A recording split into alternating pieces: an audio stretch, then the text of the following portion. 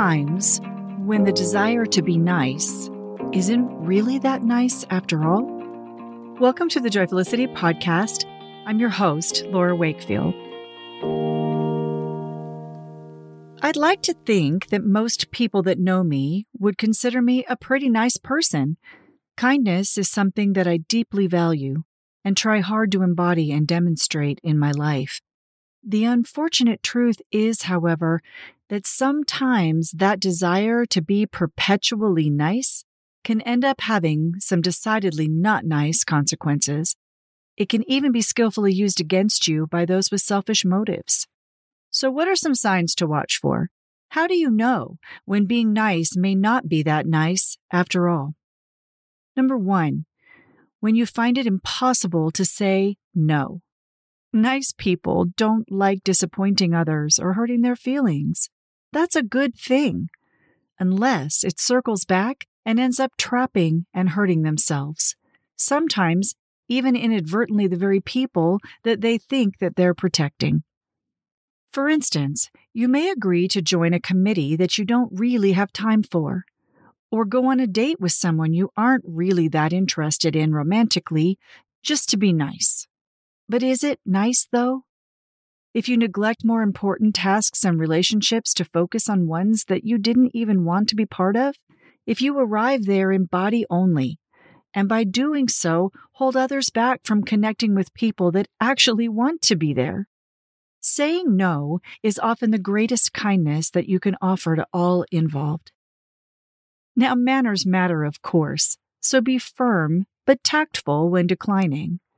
Saying no has always been very difficult for me, so I tend to over-explain at length to soften the blow. I'm finally learning, though, how unnecessary that is. Give a reason if you feel that you should, but anyone who keeps pressuring you beyond that is actually being a bully and intensely disrespectful.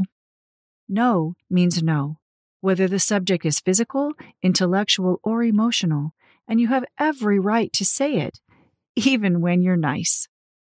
Never forget that. Secondly, when it silences your personal truth. Why do we usually laugh even if we don't find a joke funny? It would be perfectly acceptable to sit there neutrally, but somehow we feel compelled to mold our responses to what we think those around us want to see and hear. This generally doesn't hurt anything if it's as simple as giggling politely at mediocre comedy. But what about when we're deeply afraid to speak openly about our spirituality or our sexuality or personal reality of any kind because somebody might not approve? When we feel that we must live or think the way another wants us to, even if it's completely the opposite of what resonates with our own heart. But wait a minute, if you care about somebody, shouldn't you pretend and hide behind a mask if necessary in order to keep them from feeling sad? Isn't that the nice thing to do? The answer to this is a resounding no. If you are embracing your personal truth and living it out loud in love and kindness, you are not hurting anyone. If someone else chooses to be hurt, simply because you are not who they expected you to be, or because you're not the same as them, that is no fault of yours. You can be nice and be unique. You can be nice and be genuine. Even if not everybody gets it, and even if somebody gets very mad about it, be real anyway. And bless the ones that need to witness your courage in order to find their own. No one can truly deeply know you if you're hiding the parts of yourself that you think they might not like. The truth is, they might not, and that's okay. Let them go without hostility and make space for the ones who love you in authenticity. They are your people. Number 3, when it makes you afraid to speak words that need to be said. If your child was playing in the street and a car was coming and they couldn't see it, you wouldn't just sit there and say nothing to avoid interrupting their fun. No way. You'd shout as loud as you could until they heard you that danger was coming so they could get out of the way. But what about when someone you love is an alcoholic, engaging in self-destructive, dangerous behavior?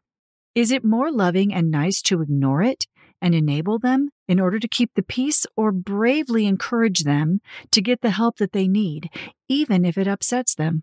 I suppose that's up for debate depending on the circumstances, but the point I'm making is that sometimes difficult topics ought to be addressed, regardless of discomfort. And just because someone reacts in anger and accuses you of being rude or mean for saying the things that they don't want to hear, it doesn't necessarily mean you actually were unkind. Another example. If an employee at your favorite restaurant treats you really badly and you stop going there, you might not initially mention it to the manager in an effort to be nice and not get the worker in trouble. It's not a big deal to just eat somewhere else from now on, right? But what if that owner was your close friend and asked you point blank why you haven't been in for a while?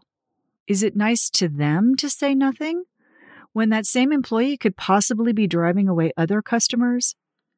It's food for thought, at least, that often there's many different ways of looking at the same question. Now listen, I'm not suggesting that you have to go out of your way to force your opinions into every situation. Some things really are none of your business, and I firmly believe in allowing everyone to live life their own way without judgment. We don't need to make an issue out of everything that bothers us. But when you're intimately involved, or if asked directly, it's not mean to tell the truth.